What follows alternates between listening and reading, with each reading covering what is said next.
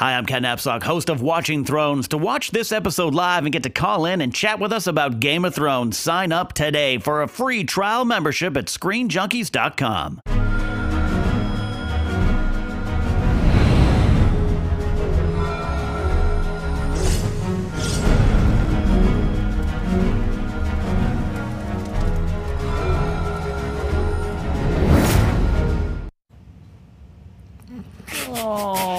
Hello, Screen Junkies, and welcome to Watching Thrones. Let's all have a group hug. Let's all come in together and work through this. This has been an emotional day, evening into morning. Here's Game of Thrones fans gathered to mourn one of their favorites, a person who has been with us since Season 1, Episode 1. I'm Ken Napzok here for another edition of Watching Thrones. Michelle, we're going to get through this. I'm wearing my waterproof mascara on purpose. Good choice. Michelle Boyd, as always, is here to join us as we break down Season 6, Episode 5 of Watching Thrones, The Door. We all wonder what that meant. Well, we know now. And to help us break it down, as always, Spencer Gilbert is here. Wore my waterproof mascara as well. He held that door. I did not hold my tears, man. And then last week, Michelle and Trisha happened to wear the same dress. And so did we.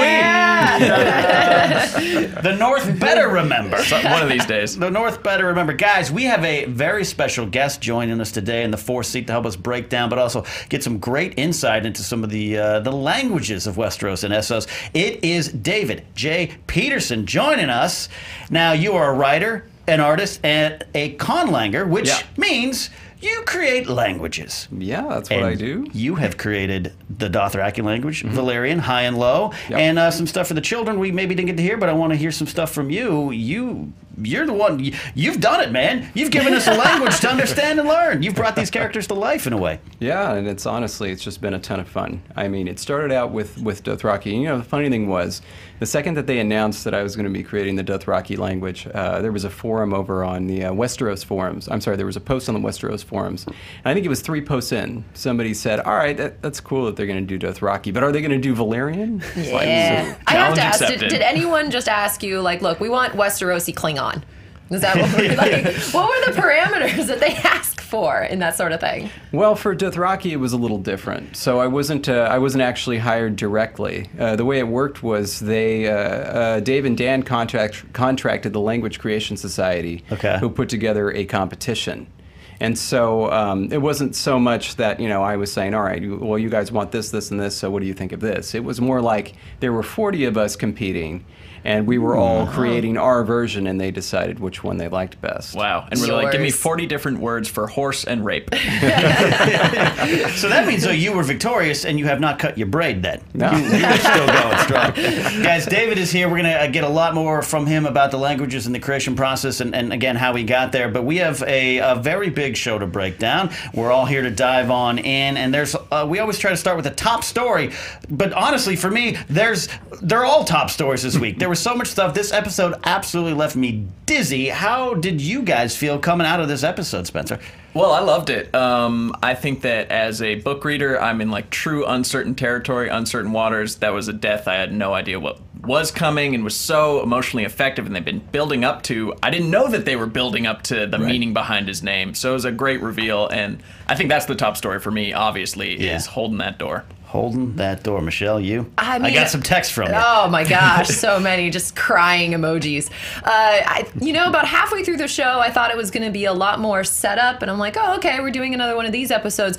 And then we started getting into the origin stories of the White Walkers. We started getting into Hodor. I'm just like, oh my God, what is happening? Like, just to end on that kind of like high, painful, crying note. Yeah. It was such a memorable episode. And David, for you, who probably had some insight into this episode going in, obviously, maybe knowing what's coming down the pipeline, how did you like the execution of it, and how did you emotionally react to this episode? I actually had something to do with that, because when I saw the original script, Mira was just saying, please keep them at bay for a while we make good our escape. And I said, guys, no. I got an idea. Wow. Guys, what about this? Yeah, but actually, originally for that scene, that entire scene, so where we see the whole thing and we see the origin of the children of the forest, they actually they hired me to create a full language for the children of the forest, the True Tongue. Which I did, and there were about 17 lines that were going to be in there. Everything that the children of the forest was saying, it was all going to be in their own language. But I don't know. I guess at the last second they just decided, nah, it's just. Can you say do any English. of those lines? What does the children of the forest language sound like? I mean, I could have if I had never prepared gets me. appropriately. Without giving away It's pretty maybe good. things you It's can pretty from good. that scene or something like that, would them speaking in their language giving us a little bit more insight into that moment, or would have just kind of played the same?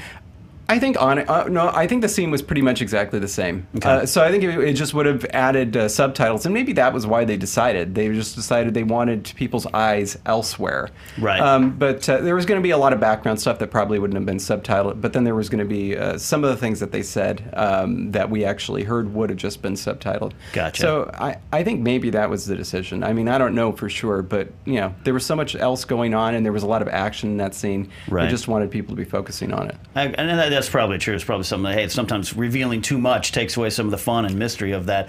You're being very gracious now. There's probably some binder full of like every single word in their language. You're just throwing down a shredder now. Well, pretty much. I mean, but this is not the first or second time this has happened in the show. Right. I created a language for the White Walkers and the Ashai language. Oh, yeah. Oh, really? But Yeah, it's that possible was for those are season going to 1. come back. Yeah, maybe. I mean, we don't know. Yeah, you never know. That could still be used.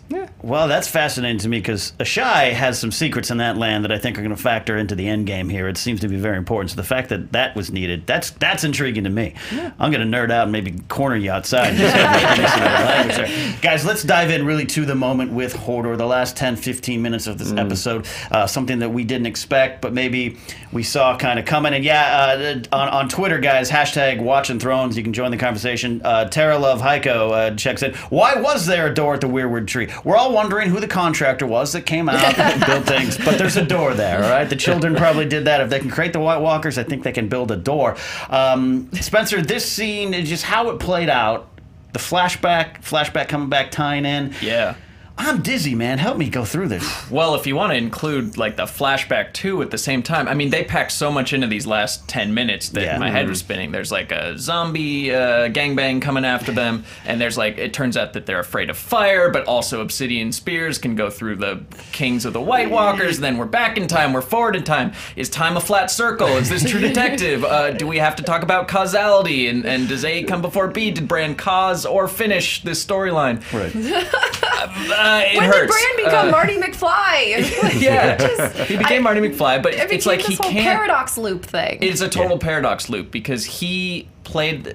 I hate talking about time travel so much, almost more than I hate talking Hang about on, no, I magic. got you. Okay, I love talking about time travel, so I'm all over perfect. this. Thank you. So what I did like about this, because what I was afraid that the show was going to take this in a direction of like Bran being able to go back and actually change things. And the thing is like, yes, he can affect the past, but But he's already affected the idea is past. that it's already happened. Like this whole thing, it kind of comes into the idea of fate and like, look, you can't actually go back and change things and create an alternate timeline because that would waste 5 seasons, 6 seasons, and we would all be pissed. Or add 5 or 6 spin-offs. I would be Correct. okay with that, maybe. But at least, like, I do enjoy seeing all of these things that Bran has affected, and even with the tragic results, it's still really interesting. And I love that George R.R. Martin has actually had these ideas all the way back in episode 1, all the way back in the book 1, and that you're just now seeing Right. it all come to fruition. It was also interesting. The director's episode, Jack Bender, was one of the directors of Lost.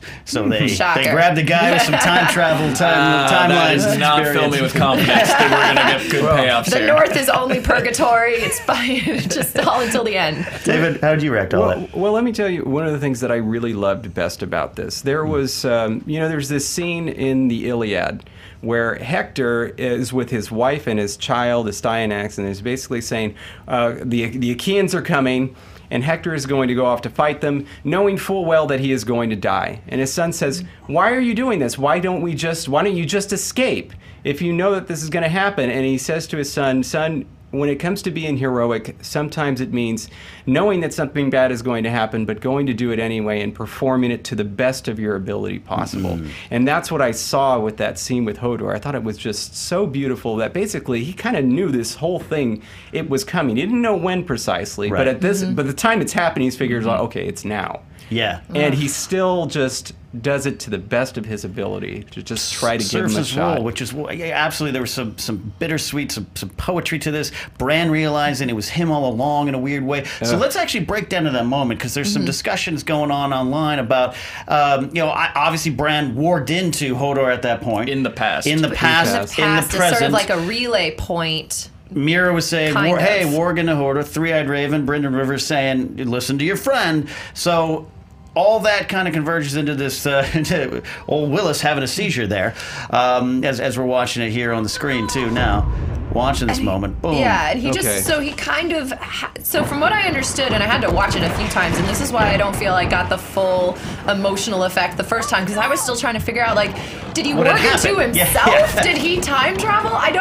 What's going, can he warg now? And I guess, And- like, because Bran was still in the past and he was warging into Hodor in the future, that past Hodor kind of caught a little bit of feedback Right. and kind of got his own, obviously Some the wires vision crossed. of his own future and of his own death, and that being the Right. event that then caused him to totally mentally break. Yeah, and Yeah. also him in the future, he regained his sensibility back Yeah. for a little bit as he was holding the door. That was a question, too. I is don't a like question. that. That's the question I have, and I was discussing with some friends offline last night. It was, I definitely believe Bran starts this as a warging incident thing, but at some point, to me, that is Hodor, Willis, realizing what he's doing. He has this moment that he's serving this purpose, and it maybe all comes together. Spencer, you're Yeah, shaking man. your I mean- head, lost in time travel. Look, you call it bittersweet. I don't see the sweetness in this. No.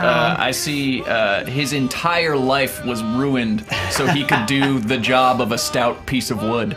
So can you be a Bran pack mule, basically? I feel like there was maybe a better vision or a better way this could have been taken care of, to maybe put some reinforce the door instead of making this guy go through his entire life thought of as a simpleton and Right. eventually just be thrown into this situation to save a highborn person that he just had to fall on the zombie horde for. It was tragic to me. Extra tragic. Tragic is Well, actually, the thing that I was thinking is, about the gate under the wall and how there's some sort of enchantment on it, and they Yep, Uh-huh. that's... couldn't do the same thing with that door. Yeah, exactly. couldn't dare. Well, they yeah. kind of did, but the idea is that Bran now has the Night King mark, so any magic that would have kept these whites in or out is now broken, at least for the tree. And that Okay. gets into, a thing of, does that now pertain to the wall? Well, and the time travel thing, a lot of people on Twitter, Yeah. we got John Stapp saying, now that Bran can affect the timeline, could he cause the Mad King Aerys to have gone mad? Laser Reviewer says, do you think the Three-Eyed Raven could have been old Bran coming back to train his younger self? Maya Patton checks it, so everything is Bran's fault, question mark? And here's what the Pandora's box Bran. that is now open. And I for one, am okay with it because I'm intrigued. I have no idea what's going on. But I'm but totally Spencer, okay with the hashtag all Bran's fault. all Bran's fault? Bran's fault. It's an interesting move to make Bran the one that was ruining the show by being so boring to now ruining the show actively by taking an active role in ruining everyone else's life. So Bran ruins everything. I agree. You're not on Team Bran, huh? You're not I wasn't on Team Bran. Before, you were. Yeah. I was just bored by Bran before because Sure. it was a long walk. And now. Well, you got him back. And we got him back, and he's making the most of his time, man.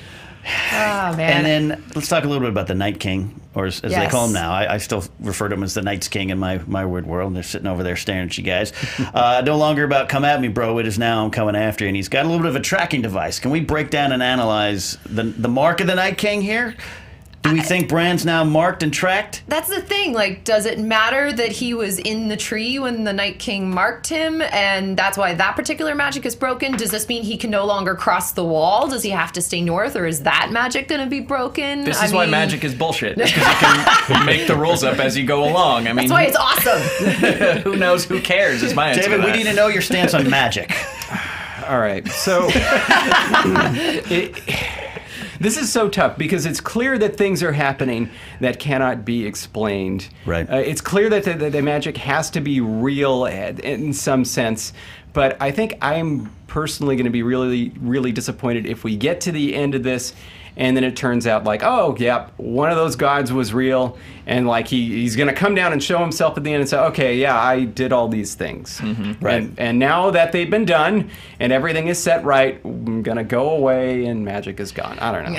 Yeah, I understand. Especially going back to first season, the stuff that grabbed a lot of us was the political intrigue and the human morality play going on. I fell in love with the show because it was demythologizing mythology. It was saying, oh, all these things that are kings and queens and gods and predestination, and the one who's chosen is actually bullshit, and it's just human beings trying to get along. I do have to admit, I'm going to be kind of pissed if they start going through all of these different events in the book and saying, oh yeah, all of that happened because Bran went back and influenced something. Like, no, like, okay, fine, you have time travel.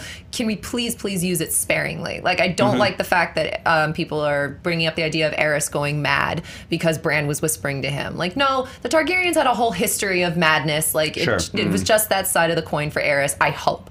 I really hope it's not going to be one thing after another of Bran going back and influencing stuff, because that'll piss me off. I understand that point. A lot of people out there having that view here, and we're going to also get some calls here soon. You can Skype into us at SJ Plus Live, and as we continue to break this down, a lot of people, just the reaction of Hodor himself, a beloved character, and Summer going too in this thing. The direwolves are dropping. Woof. That was time to be a wolf. That was two tough moments. Yeah. I know a lot of people breaking down in tears last night. Yeah. Oh, it's just so sad. It just seemed so kind of fruitless. Like, he held them off for a minute, but I mean, Leaf took him out with a fireball the next minute. Did they really need those extra seconds? You pull back the production curtain, and it's like, well, every time a direwolf's on screen, it's $60,000 to animate. So maybe this is when Summer just takes a leap into it would have been nice if there was a bit more purpose to it, but R.I.P. Summer. Yeah, Summer's gone. Now we got two left now. We're left with Ghost and Nymeria somewhere in the wilderness. We were talking off screen. I'll give credit to Lon to this, who our main researcher in the booth there at Lon's, if you want to follow his sage advice, saying that somewhere Benjen, Gendry, and Nymeria are just having some drinks, right? Just doing that there. Just chilling. I like that. Should we let anyone know we're here? Nope. A question for you, Spencer's coming on Twitter here at #WatchingThrones. Ollie Lindquist asks, can you ask Spencer why he hates magic? I thought he was a Potterhead. Oh, well, different series, What? Obviously different series. I mean, Harry Potter is where I go to escape, and Game of Thrones is where I go to for real reaffirm life? My cynicism. Yeah, is where I go to see. I think it's actually affected. I was thinking about this is because I always watch Veep right after Game of Thrones, so I see the inner workings of a government of people vying for a White House instead of an Iron Throne, and I just think that that's so much more interesting to me. Is this past that we idealize, the Renaissance, not the Renaissance, the Middle Ages, kings and queens and Renaissance fairs that we're all playing as like, oh, it's so fun and so nice and smoked meats and ale, and it's actually just people being horrible to each other. Right. That's what I fell in love with, and all the magic is taking that away from me. Still a good show, just a different show than the one I started watching. I want the Veep version of the Red Wedding. I want that to happen. Yeah. Just you come in and everyone's slaughtered. In Harry Potter. Great. I hope that answered your question out there. And more questions in here. Donnell at TX Film Fatale asks, I think Bran's guilt is going to cause him to go back in the past and try to change it. Is that when we start maybe losing it a little bit with too much time travel? Well, be a weird lesson to take from that. Yeah. I don't know. Like then it starts turning into like, well, do different weirwoods show you different memories at different times? Like, or can you just one weirwood and you can go literally everywhere? Like, right. He was still downloading information when they took him out of the tree, right? I don't even know what was happening there. Yeah, it's on a little USB stick. Yeah, no, I think that was the thread Raven going, all right, we gotta rush job this. Plunk it in. Here we go. Yeah, my understanding, absolutely, is that the weirwoods were all through the land of Westeros, and the War of the Children of the First Men kind of caused those to be cut down, moved up north, so to speak. So yeah, that's a method of transportation for. He could just literally Bran. plug into any other weirwood hotspot and he'd be fine. Yeah, he'll be fine. It's Okay, like cool. turning your phone into a hotspot. Yeah, exactly. I do want to talk about the children, guys. I get it. There's so many. We're gonna keep talking about this. This episode, normally I format things all night. This one's kind of loose because a lot of things happen, and we're gonna be jumping around. But I do want to get to the Children of the Forest creating the White Walkers, which might be the biggest revelation on the show yet. We're still waiting for the rest of that Tower of Joy vision. We may not get, unless Bran's doing it by himself and really changing things. The Children of the Forest creating the White Walkers. Whether that show or book, George hasn't come out and said, or there's been no interviews from HBO saying, yeah, he said that too, because they had to clarify the Hodor thing, which we as book readers sometimes need to be like, oh, George created that. Okay, good, I could accept it. This was a big reveal, correct, Michelle? Huge reveal. This came out of nowhere. We had no idea that the Children of the Forest had anything to do with creating the White Walkers. And obviously, and for that even, possibly using some dragon glass to create them. Maybe that's why that's the only thing that can kill them. And when I was looking it up, if I know correctly, this is the guy who plays the Night's King. It is the same actor. It's the same actor, at least. Now, I mean, I assume that means that in theory, that means that was the creation of the Night King. But we don't know that for sure. Big questions debated off and on for years now. Is there one Night's King? Is there several? Is a title handled down? You're picking them up and that's the same actor. It could be an answer, could not be, but it could just be something It could be the show diverging from what the book is going to be putting as the history of the Night King, so who knows? Yeah, but that's, to me, a fascinating reveal because of the ramifications of what it is. David, from your perspective, and someone, you saw that scene on paper probably unfolding, can you take us through a little bit of what you think about that scene in that moment? Song of Ice and Fire. It makes sense. It actually made a lot more sense to me once I saw it. Because I was like, all right.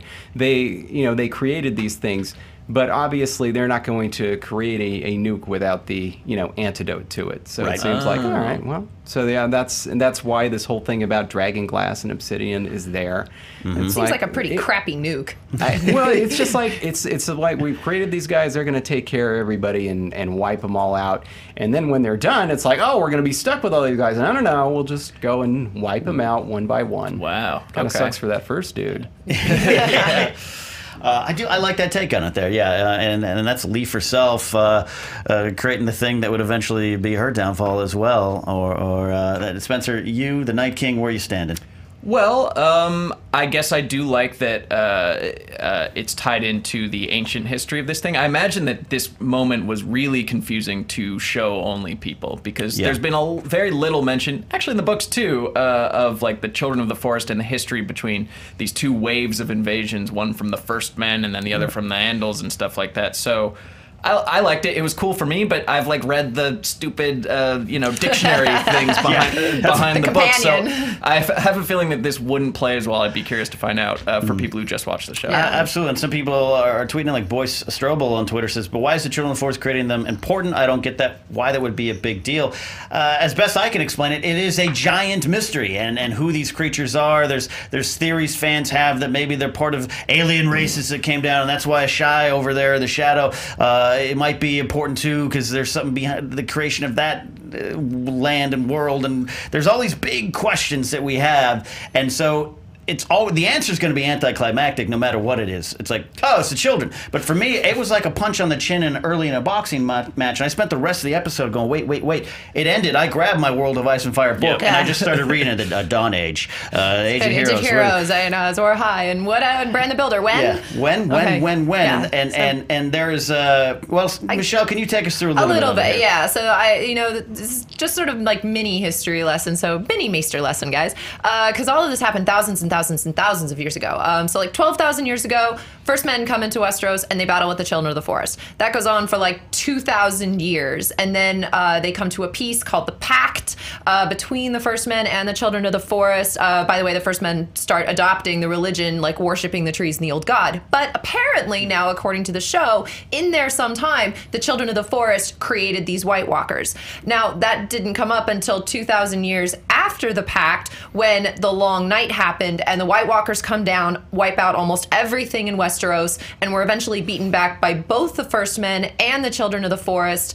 And that's when Bran the Builder came in, where Azor Ahai came in, where the wall got built, and where Bran the Builder founds Winterfell and founds House Stark and becomes the first king in the north.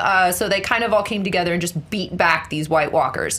And then there was a second invasion, like Spencer mentioned, 6,000 years ago, where the Andals came in. It was I guess basically another race of men came in, again, kind of went through raping and pillaging and taking down all the weirwood trees, and this time it kind of stuck, and this is where the Faith of the Seven came over, and then you've had the Faith of the Seven throughout Westeros, throughout pretty much up until now. Yeah. That was it. Mini history lesson. That's about it. So it's still confusing. So those were those weird little elf. Yeah, it is kind of still. There's still so many questions. This is about the origin of the world. We are going to take a call. If we got one set up there, Lon, we got a caller checking on in now. Hey, welcome to Watching Thrones. Hey, it is Jack Shipley calling in. Jack, you got in. I saw your tweet. You're pestering me. You got on. You're Skyped in live here on Watching Thrones. What's on your mind? Guys, you had to show that Hodor clip again, man. Yep. Punch it right in the gut. Let's bring it a little light real quick and just show the greatest part of the episode. Yeah. We will be discussing that. We will be discussing that. But Tormund and his little smile. you know, I was wondering if the children, when they were making the king, if that's Benjen Stark. In that, I don't think the time. Well, which Benjen, right? What do you mean, which Well, Benjen? we don't know necessarily. Benjen Stark is Ned's brother, right? Who yeah, is but there's Night also Watchman. there's also a Benjen at the very, very front of the line that you could be referencing. That's what I think we're clarifying. Well, I mean the one at the beginning of the show who's like, "Oh, I'm Yeah. going to go to the north with you, and then I'm going to go ranging." the haven't- moody uncle, yes. We don't know necessarily that scene took place long ago. We don't know how long the Night King has actually been around. And it's possible that scene that he witnessed is actually a recent scene where Benjen Stark is being made into the Night King. We don't know that for sure, but there's no evidence to suggest that it's not either. Well, they're pretty. I mean, at least the I would say- actor that they pushed the dragon glass into obviously is not the same actor that Right. played Benjen. And I was thinking since Dario is different, and the, That would be fun. Oh Yes, man, men can wear many I get it. faces. I We get would what you're riot. saying. Maybe it's a faceless man that they threw up against a tree. Yeah. Well, I mean, it's the Night King legend has been around for so long. Like there was it like originally he was supposed to be like the 13th Lord Commander of the Night's Watch. That was one legend of how he came about. So I think like the idea of the Night King has been around for longer than this present day Benjen Stark. Right. It would seem Do you think that- unlikely. Yeah. But Do who you knows? think with Bran? Do you think with Bran, because what we saw was that the timeline is actually set, and he didn't change the timeline. He fulfilled the timeline. Correct. Right. Yeah. And so I'm wondering if it's not so much that we're going to see Bran interfering. Like from his perspective, he'll be interfering, but really what he's doing is fulfilling moments in time that he's already been a part of. And we're just going to witness it because he'll have this ability now, and all these pieces will kind of like bump up into place. Absolutely, Yeah. it is. The past is already written. The ink is dry, is what the Raven says. So yeah, it's like limited time travel affecting type. It's like, but again, it's a chicken egg thing situation. Spencer's banging his head against his microphone because it takes us into a lot of different If I areas. was Brad, I'd be a little scared to do anything. I'd be like, wow, my life kind of sucks right now. So it seems like if I go back, I'm just going to be making all that happen. Yeah. Yeah, if Forget he didn't learn this. his lesson, because he literally ruined everything. Yeah. Just Yeah. the entire world in the span Completely. of a show. So if he hasn't learned his lesson yet, I'll be really I frustrated. love your I know. subtle simmering contempt for Bran. It's one of my favorites. He's a great kid. The actor yeah, came totally, in. Good except for guy. that. Jack, I have a question for But you Bran, because man. there is speculation now with the time travel thing of Bran actually going back and being like Bran the Builder and or influencing Mad King Aerys. Do you think any of that is going to happen? Well, I hope it's not. weird because if you think about it too, then that means like Ned names his son after himself because he's like, Yeah. oh, I named you after Bran the Builder. Well, I am Bran the Builder. I Yep. went back in time. It could I be. don't think. It's just I like don't Fry. think it's going to go that way. I think there's another path that we're going to see. I think the Three-Eyed Raven wasn't necessarily sending him back to influence time, but to show him how he'd be important to the time to come. I hope they don't go. I hope they don't really just start rewriting all the history No. and make every single thing. No. I don't think they will. I think this all ends with Marty McFly at a concert, but I think we'll be all right. It does get confusing. Jack, thanks so much for the call. As always, Thanks, and your guys. support. Thank you. Thank you, Jack. Bran playing Johnny Be Good. We're talking about the children and them having language. We're talking about all this stuff. So, David, it's a good time to transition to you for a moment here and hear your fascinating tale of how you won this contest to create the languages there. Let's start with Dothraki. Sure. You're tasked with this, or you decide to enter this contest and this journey. How do you even begin? Well, I've been creating languages for about 10 years beforehand. So I was, that part I was pretty well set on. I kind of knew what to do there. What was different this time was that I was going to be working with somebody else's material. And so actually all of us who were competing for the job, we kind of worked together to find all of the Dothraki stuff that was in the books. There were only 4 out right then, and there was only Dothraki material in the first 3. So we gathered all that stuff, and that was pretty easy to do. So single words, it's like whatever, that's fine. Sure. You can look at all that stuff and figure out how the sound system is supposed to work. Pretty easy, pretty standard. Then anytime that there's 2 words that come next to one another and have some sort of a grammatical meaning, other than the fact that you just said 2 words in a row, but they actually mean something, there's grammar there. And so then the next step was to see if George R. R. Martin's grammar was consistent. There were a few Did you have to phrases. tell him if he wasn't? Luckily, I did not. Okay, there was like 1 full sentence. The rest of them were just kind of phrases, like Gotcha. a strong boy, the sorefoot king. The only full sentence was a prince rides inside me.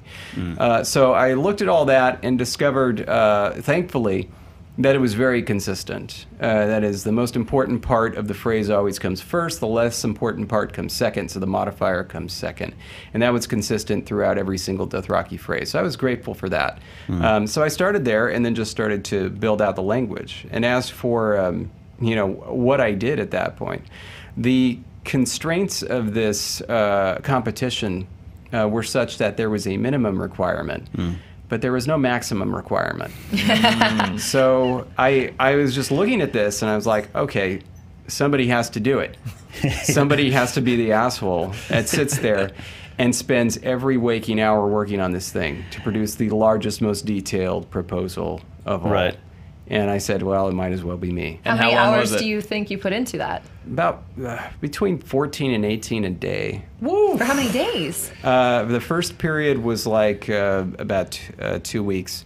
And then the second period, it was like a week and a half. Wow. And at the end of that time, I had basically the Dothraki language pretty much done. Yeah. Translated all of the material in the pilot script. What does done mean, Oh. though? Done means like every word in English? No. So there was No, over, sweet summer child. Yeah, there was over 300 pages of material there that Dave and Dan had to consider.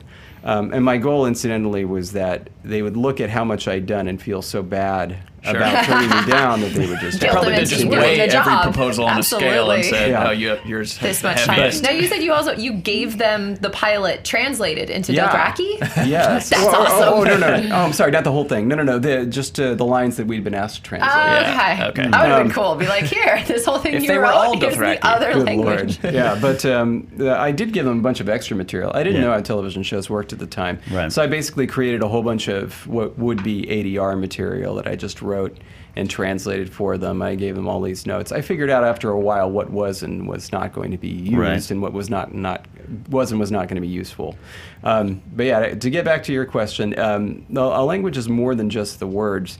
The language is the grammar, essentially. So I count a language as being done when the grammar is fleshed out enough that it could potentially translate anything if the words were there. I mean, if all that you have to do is for translating the ingredients on the back of a box of cereal, if all you need is words for monosodium or whatever, then it's like, all right, whatever. You just have to find that word and plug it in. The grammar is done. Sure. So Was there a language that you kind of took comparisons from that you kind of thought it was similar to at all? Is that cheating and conlanging? it's not cheating, it's plagiarism. Okay. But no, I drew inspiration directly from the stuff that George R. R. Martin did. Okay. So it was I looked at what he had done, and I said, all right, so, I mean, the heading is going to be consistent. That is, the most important part is always going to come first. But beyond that, just from the little bits that were there, the fact that you have, Prince rides inside me, Anha Dothrai Maranha, and then you have the Dothraki, and then Vais Dothrak. It's like, all right, you see what's happening here. There's going to be stems, and there's going to be suffixes, and they're going to be modified in a certain way. And it's probably not going to be an agglutinating language where you have huge old long words. It's Right. like, they're pretty mannerly words. It would be really strange if the language I created had all these huge old long words, and then the stuff in the book was just just these short words coming out. So And it it fits yeah. their culture of being like really Yeah. direct and to the point. Yeah, so Not a I lot flowery. so I followed basically his example. Yeah. And then just fleshed it out. after you got the Dothraki language, did they then come to you and said, okay, now we also need Valyrian, or was it done kind of side by side? That was done. Well, I suspected that they were going to need Valyrian, so I started working on it. Actually, I started working on. When you Key got to your born success with Dothraki, is it's rolling just- up your sleeves and just getting to work. Yeah, because I knew it was going to be tough. I knew it was going to be tough, and I knew it had to be right because that's the one that everybody was excited about. But they didn't actually ask me for it until after season 2, as they were prepping for season 3. But I was really excited that they did. I still think that my high point for the entire series was episode 4 from season 3, when Dany reveals that she speaks Valyrian. Krasnus. Yeah. That's one of the best sequences in the show. That's her moment. Yeah. It's a great moment. It was so good they kept doing it over and over again. I don't know this language you speak Yes, I of. do. So I got to ask you. I mean, especially season 1, where there's seems like the highest volume of Dothraki Yeah, being until spoken. this season. Until this one, yeah. Are you on set for any of it? Do you have any kind of ability to be like they're saying it right? Do they confer with you during that? I can say it's wrong when it airs. So maybe they need you over there. You hear that, Momoa? Yes. Yeah, there you go. Oh, that guy is good, by the way. I Yeah. love Yeah. that dude. I'm still holding out hope that somewhere in like the end of book 8, it's going to be he comes back and saves everybody. It could Nice. happen according to the prophecy. Yeah. You don't Could know. happen. She We do have a east to question go on, west, all of it. Twitter for you, David. Joanna J.M. Hicks asks, is the language that you created for the children of the forest the same as the language of the giants? Can you talk a little bit about that? Okay, it is not. So that was a different one. So yeah, I did create a language for the Giants Oh for my that gosh. one line. I didn't know how much they wanted. Yeah. What other languages did you create? Okay, so it was just those 4. Okay. I'm sorry, the 5 if you include the children and the men. But I'm sorry, children of the forest. Yeah. So the children of the forest are supposed to speak the true tongue. And the true tongue isn't related to any of the other languages that we see. So the giants are actually speaking their version of the old tongue. It's basically a bastardized version of the old tongue. And the old tongue is what the first men spoke. Gotcha. So yeah, the children of the forest spoke something different, the true tongue. Wow. Well, Joanna, Jeez. you got an answer, and that's a great answer there. This is it's fascinating because it's such a key part of the show, and it's the execution of season 1. I think if that language had been done wrong and the actors and Momoa himself couldn't deliver it in the right way, we might have all been like, this is a weird little WB corny. show. Yeah. And it's so natural. And that question coming in here on Watching Thrones on Twitter, #Watching Thrones. Tyler Stark asks, did you study any of Tolkien's languages along the way, Tolkien's languages? I learned about them after I started creating languages. Okay. So I didn't grow up reading Tolkien, but of course I knew about him. Sure. Mainly from watching that animated one, The Hobbit. Oh, yeah. Yeah, and my friend was big into him. But even though I knew about Tolkien, I had no idea that he created languages until I found other language creators and learned from them. I was actually kind of annoyed by it because everybody's talking about Tolkien. I'm like, talking about that Hobbit dude, saying he created languages. Are you kidding me? And then Lord of the what? Yeah, I know. So, but I started looking into it, and it's like, of course, he was like one of the first ones ever to create an artistic language. That is, he just created language for the love of it. And he did a really extraordinary job, especially for not having any other contacts that created languages. We all have a community to bounce ideas off of. He didn't. He didn't. Yeah, he did a great job. My final question to you for this segment there, do you and the rest of your fine creators of languages sit around and just have contests to see who can create the best weird one over a couple drinks? Well, let me tell you about one competition we do, because this is a lot of fun. It's something we call a relay. And what you do is somebody starts off with a text in their created language, and they send the text and just a lexicon and notes, grammar notes. You have to translate it, then translate it into your own language and gosh. send that on to the next person yeah. with notes. So that by the time like 13, 14 people have done this, the text at the end is just ridiculous and hilarious. Yeah. We've done like 17 or 18 of these. That's awesome. Yeah. It's like the a fun highest event. concept game of telephone ever Ever. played. Pretty much. That's awesome. David, Wow. thanks so much for the insight here. And Sure. you guys keep sending your questions in, and we'll get to them. We do, the time we've left, there's so much more to get to. And what was great about this episode, too, and you and I were talking about, Spencer, it was kind of old school in the sense of not a lot of storylines, just big reveals and big moments that we got to spend some time We with. got to take some big, meaty bites out of some things. I feel like the first 4 episodes had a fair amount of setup, and now it seems like in this episode it was focusing a lot on the North, and in this and the past. And this next episode is going to focus mostly on King's Landing. So I'm excited because it seems like things are finally coming together. They are coming together. And speaking of the North better remember as they, John and Sansa need some help. First, the show started, Michelle, with the scene we all kind of were talking about last week of what we were looking forward to. Sansa running down to Molestown while Baelish took a jet up to Molestown to meet for this confrontation.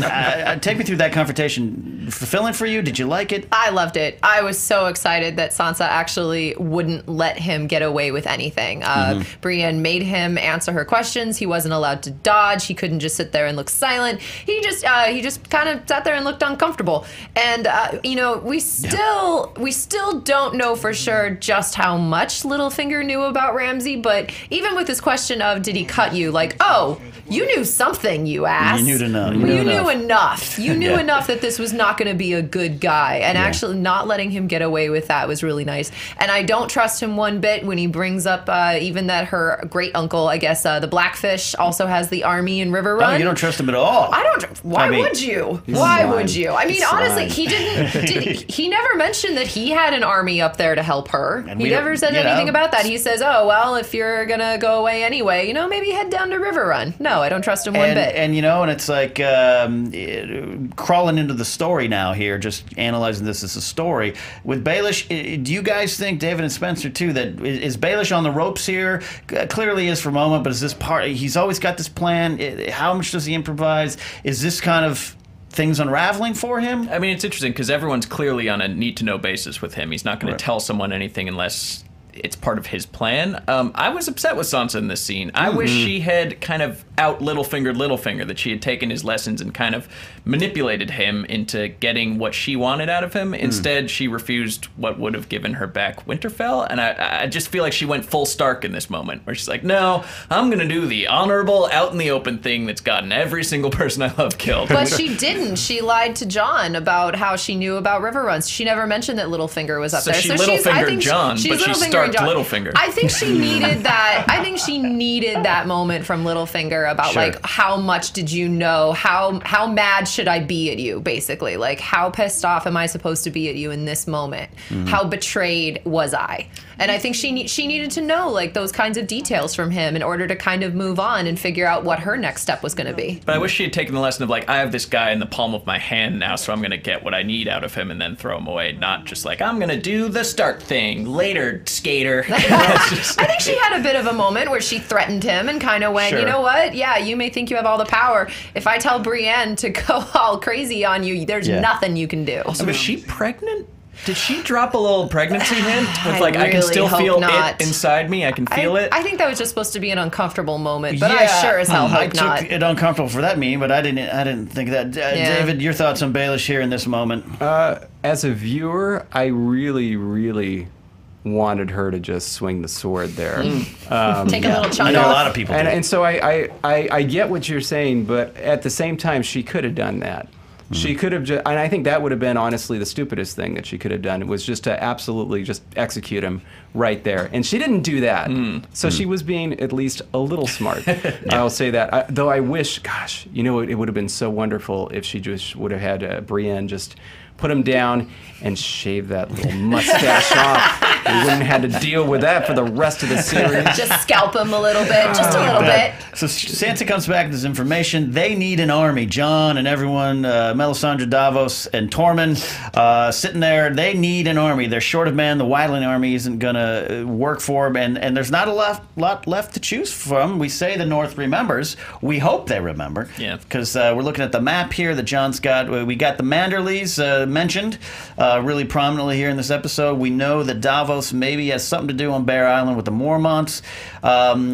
What's our take on what they're doing? Oh, and Brienne's going to River Run now. We do know that the Blackfish is there. Blackfish has entered the game. He's re-entered the game. That was the longest piss he's ever taken at the Red Wedding. So, guys, let's talk about strategy going forward here, getting in the story here and rolling up our sleeves on what John and team are going to do and have to do. Well, yeah, I guess I was still just so emotionally crippled from Hodor. I was like, wait, where are they going? What just happened? So I'm probably the wrong guy to ask on this part. Where is Jon going? He's going to the smaller houses? He's going to the Yeah. smaller houses. I had to rewatch it, and I think what's happening is Brienne is going to Riverrun, and then the rest of them are going south to kind of gather up the other northern houses. So it doesn't look like anyone's headed quite towards the Manderleys just yet. I'm not sure. She might send different people to, like the Mormonts, or maybe even down to White And the Harbor to grab Karstarks. them. And who was the And cool guy that I hope is a traitor? Was that Small John. That the was Umber. Small John Yeah. Umber. Umbers, okay. An interesting take, because a lot of people, the theories, and I'm sure we all have our hears, that the Umbers are faking it. It's not even, that wasn't even Shaggy Dog, and then Osha gets killed, and now even Sansa's like, nah, screw them.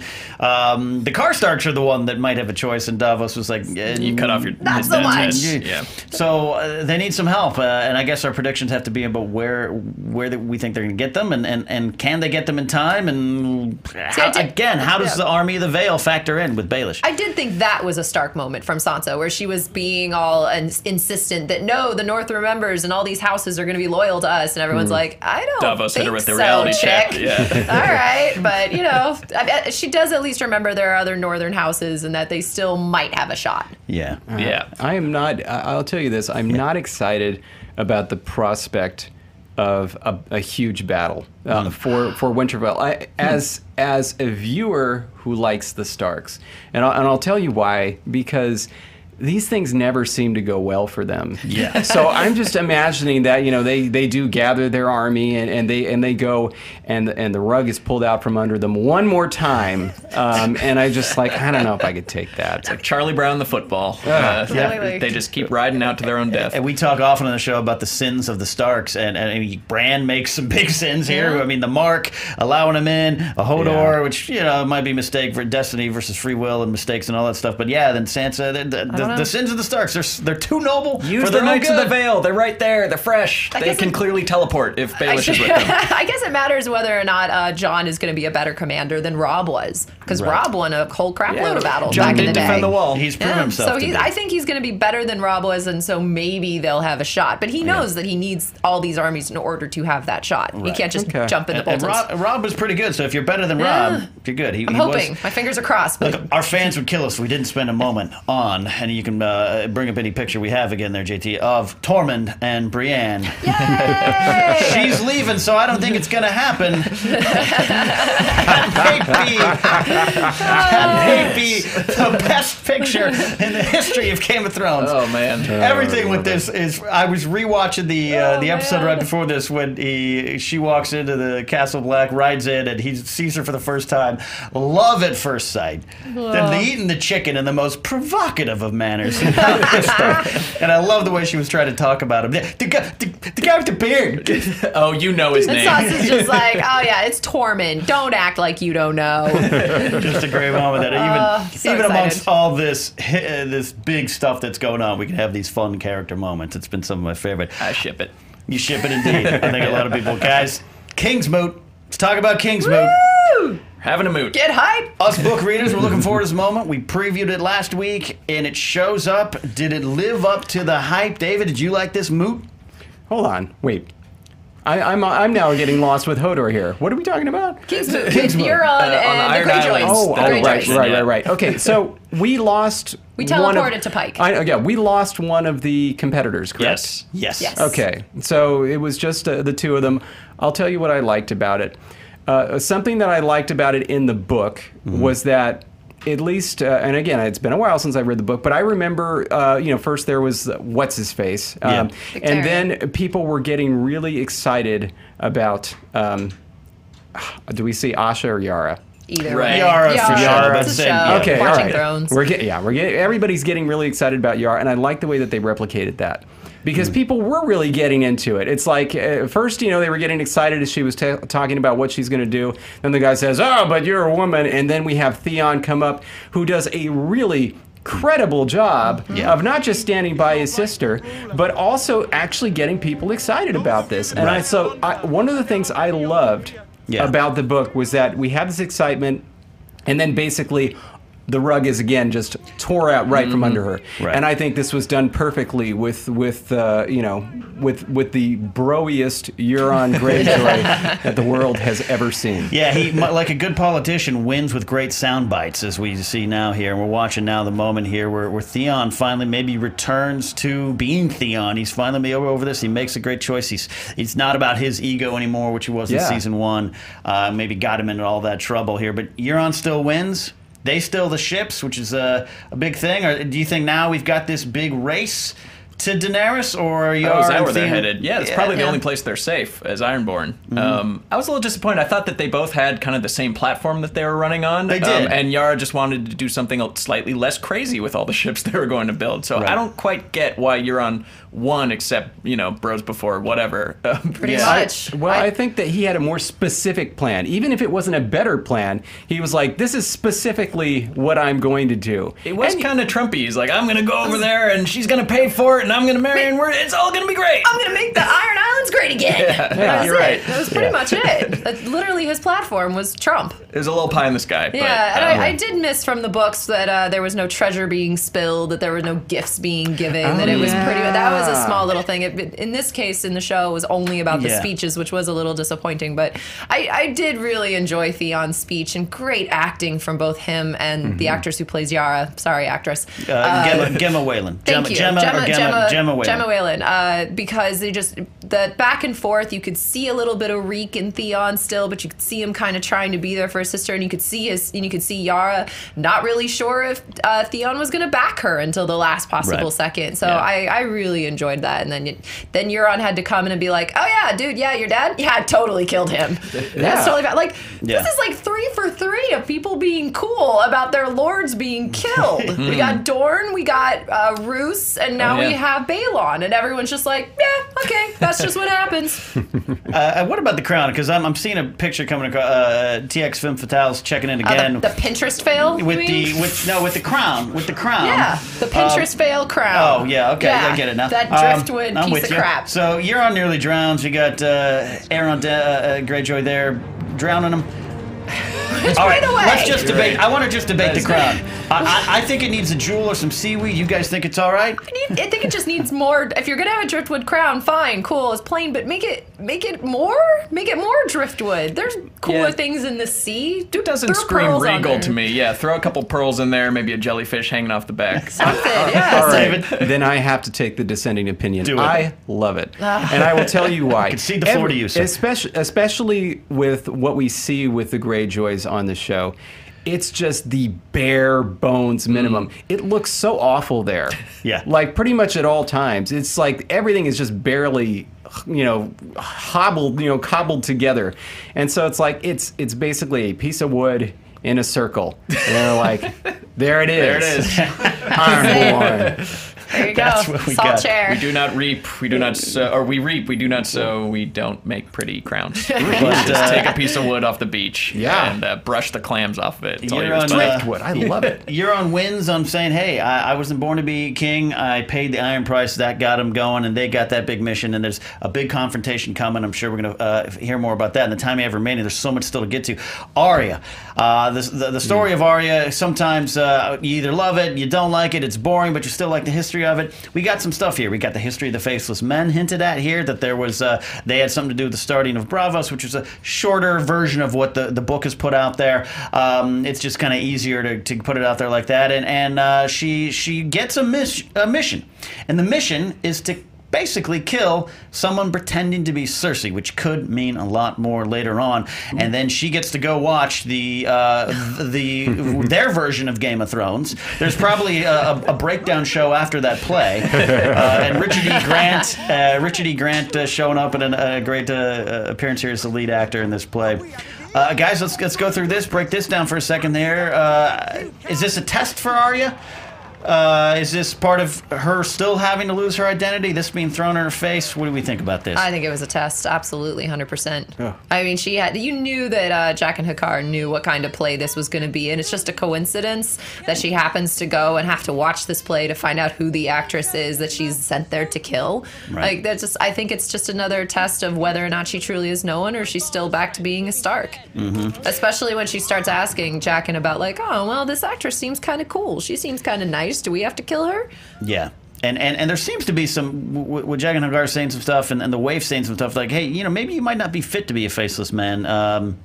I don't know if that factor. We always talk about, is she going to just disappear completely into this, and how does that factor into the story? So maybe this sets up her leaving. I don't know. I'm just glad she's not stick fighting anymore. Yes. This was episode 5 of stick fighting, Seriously. and clearly the faceless men think it's all going blonde-haired girl. to come down to the sticks at some point.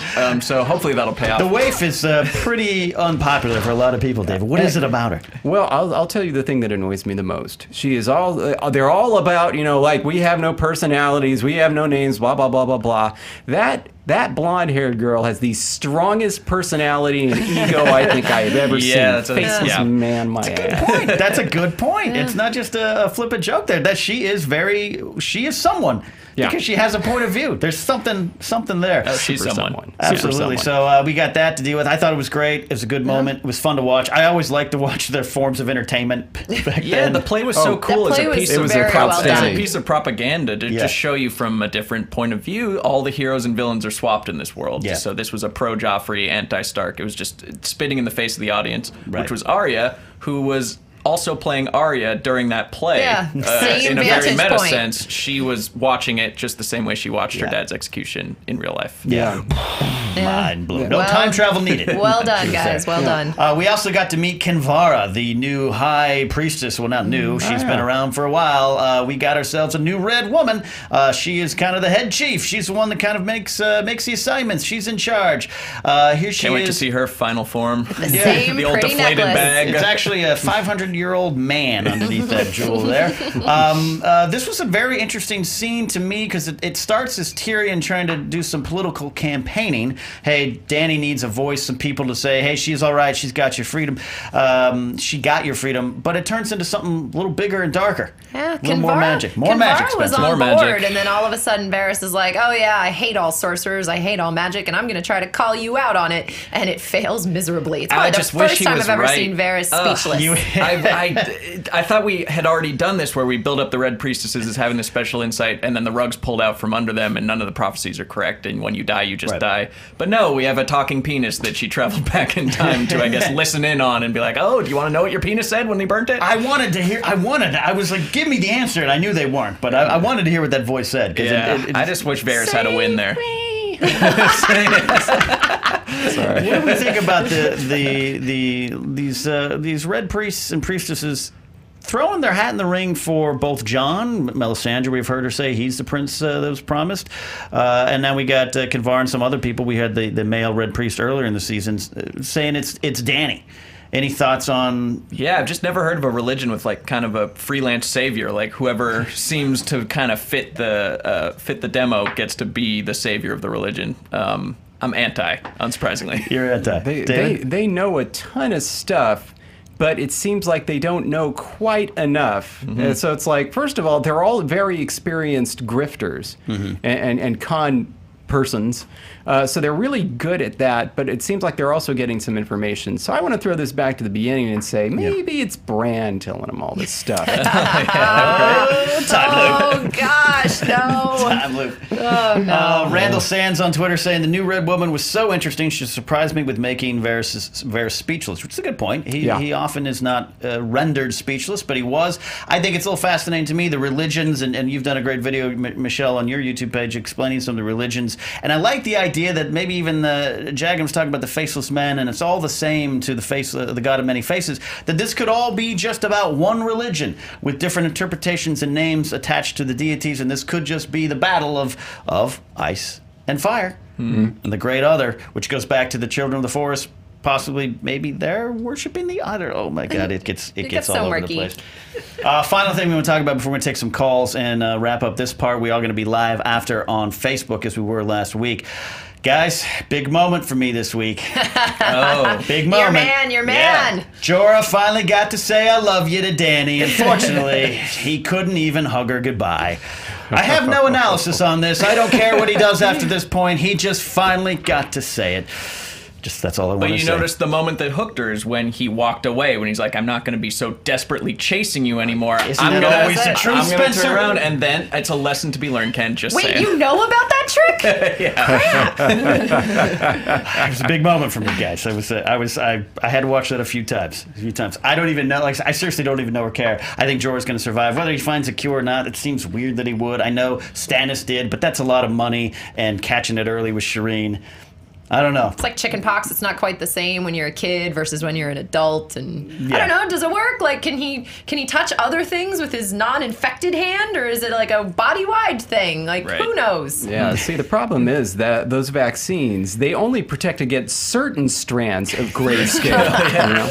And I heard it causes autism. Oh, absolutely.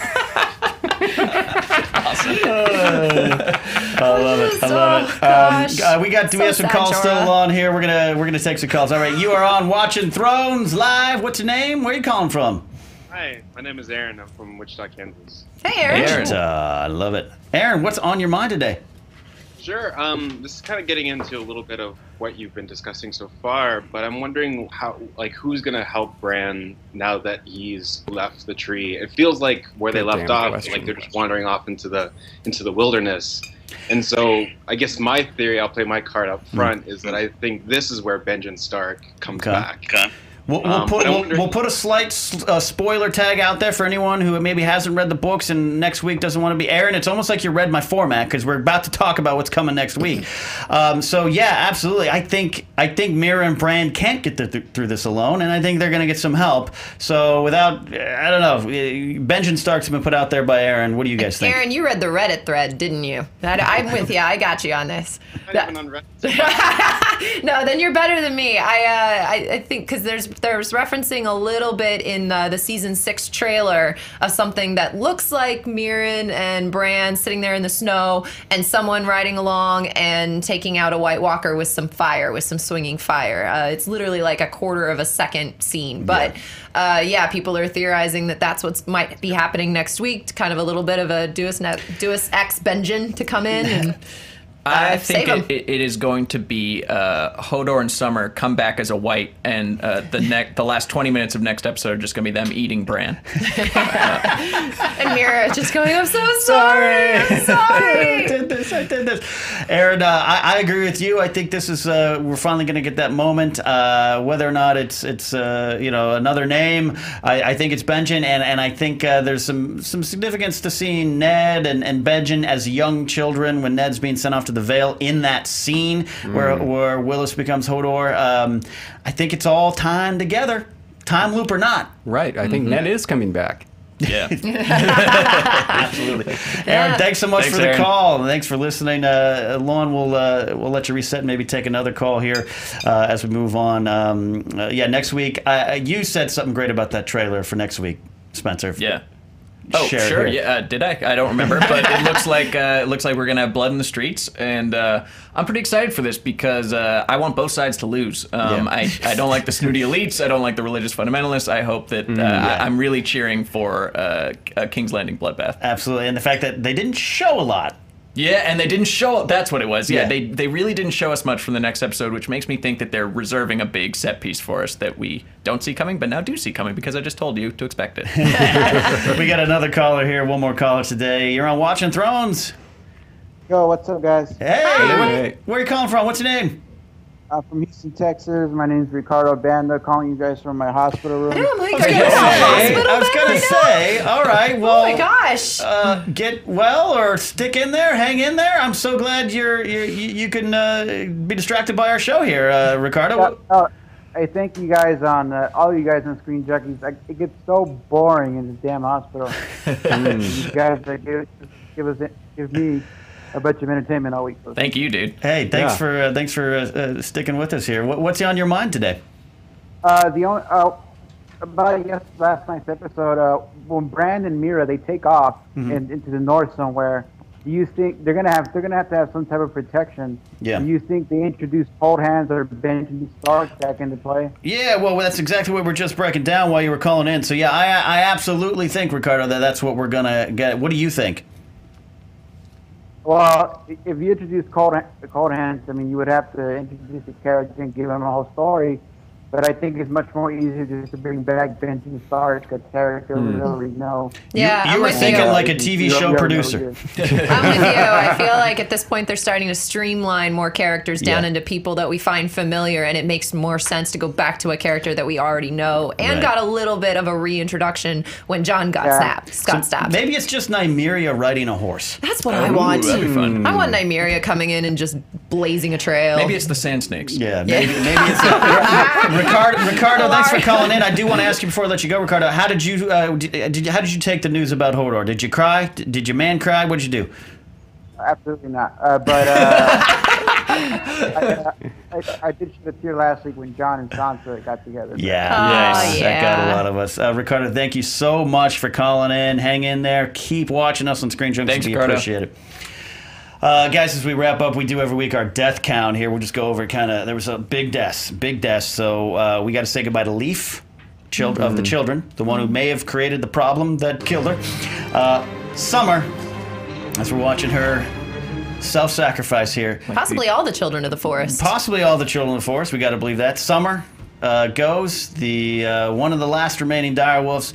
Brynden Rivers, of course, Three-Eyed Raven. He passes on the story. If you're not familiar with the story, the Three-Eyed Raven and Brynden Rivers and his part in some of the Blackfire Rebellion and him going to the Wall, becoming a Lord Commander and absconding that title and heading north and becoming a Green Seer. It's fascinating stuff. So actually, I didn't really shed a tear, but there was a little pull on my tug on my book reader nerd heart, because this is a fascinating character, fascinating story. He passes on, and of course, Save it for the prequels. Oh, and then of course Willis- Hodor. Hodor. Hodor serves his purpose.